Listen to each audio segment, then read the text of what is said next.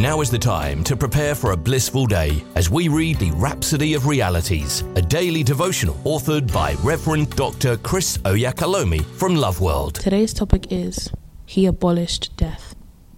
Our opening scripture is taken from 2 Timothy chapter 1 verse 10.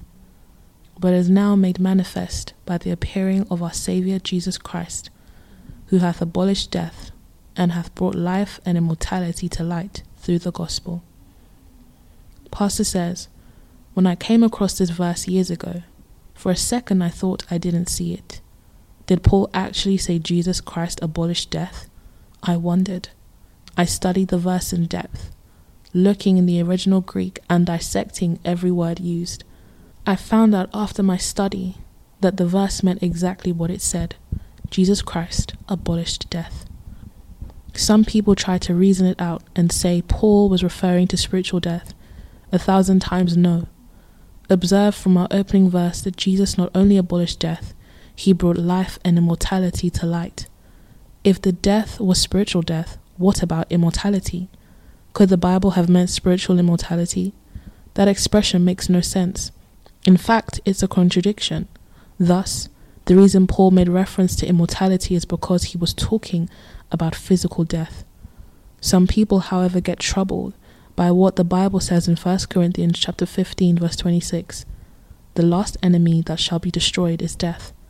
So they say, we still have death to deal with. It's the last enemy to be destroyed. No, that's not what the scripture is saying, and I'll explain, Pastor says. It's like when the Bible says in the book of Revelation, and I heard a loud voice saying in heaven, now is come salvation and strength and the kingdom of our God. Revelation chapter 12 verse 10. The fact that the voice said, now is come salvation, didn't mean everyone in the world was receiving salvation for the first time. People had been saved before then. So when the Bible says that death is the last enemy to be destroyed, it's talking about death as a spirit that would be cast into the lake of fire. And death and hell were cast into the lake of fire. That is the second death. Revelation chapter 20 verse 14. That's when death will be destroyed, but already it has been overcome. The law of death has been abrogated. The Master didn't come from heaven for nothing. He didn't die for nothing. He came to abolish death, and he achieved it. Blessed be God. Say this prayer with me. Dear Father, thank you for our victory over death, hell, and the grave. Thank you for bringing us into life and immortality through the gospel. I'm born of the life-giving Spirit of Christ Jesus.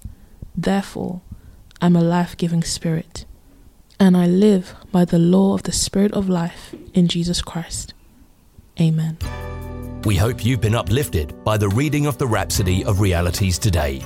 The Rhapsody of Realities is available in all the known languages of the world. If you require a copy, please contact Love World Northampton Church on 07341 617 037 or loveworldnorthampton.org. You are also welcome to worship with us at Love World Northampton Auditorium at 64 Harbour Road in Kingsthorpe, NN2 7SH.